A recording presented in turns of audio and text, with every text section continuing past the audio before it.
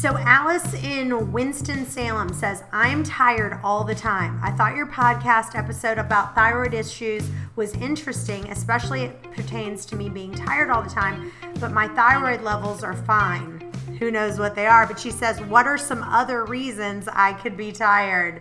So we'd really need to see those panels to see. We need to see the panels, and also diet, of course. If you're hypoglycemic, you're going to be tired every 3-4 hours. If you don't get food, you'll have a slump. And then it'll just lead to exhaustion. Any kind of hormonal imbalance, of course, if you're approaching menopause or something, or, any issues like that.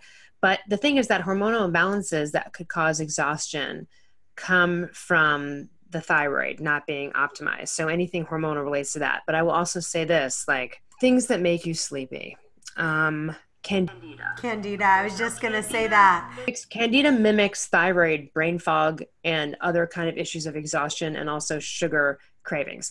You have to get rid of Candida. Everybody has to, and every woman listening might even have a little bit of it if you've never dealt with it and you've had any kind of sugar addiction. And it's, by the way, the only way to get rid of the sugar addiction in your brain, because your brain's following your gut biome. So you got to fix this stuff in here and get rid of it. You can nail Candida in 6 weeks. You can really nail it out of there in a couple months. So Candida is really important. That's just another thing. EBV, Epstein-Barr, which is like if you had mono as a kid. So it's kind of like it can remain in your system and then be expressed. But the way that it re-expresses itself is not in the form of like, oh, my throat hurts, I'm sick, I'm in bed, I have a fever, like you were when you had mono as a kid or whenever you had mono. It re-expresses itself also like a Candida in terms of mental brain fog, exhaustion, the general I don't feel wells.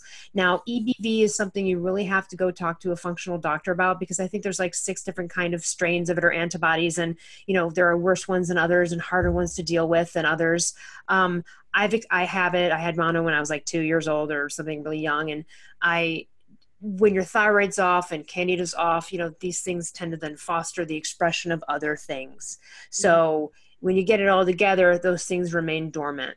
But it's really the general I don't feel wells, which is exhaustion and being tired. So EBV, Candida, of course, Lyme disease, fibromyalgia. But the thing is, like, things like fibromyalgia are totally correctable via thyroid implementation. And also I had excess fibrinogen in my body, which is excess fibrin, and that creates fibroid tumors, estrogen dominance, fibrocystic breasts. Okay. So sometimes it's a matter of cleaning one's body out with systemic enzymes and doing a functional overhaul with the doctor.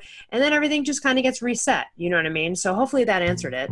Yeah. There's probably other things that could make you tired, but that's probably it.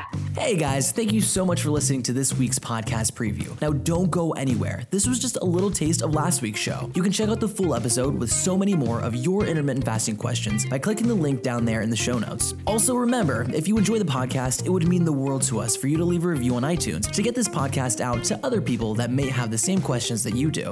And as always, if you have a question that you want answered, email those to questions@chantelrayway.com. Thanks again, and we'll see you next time.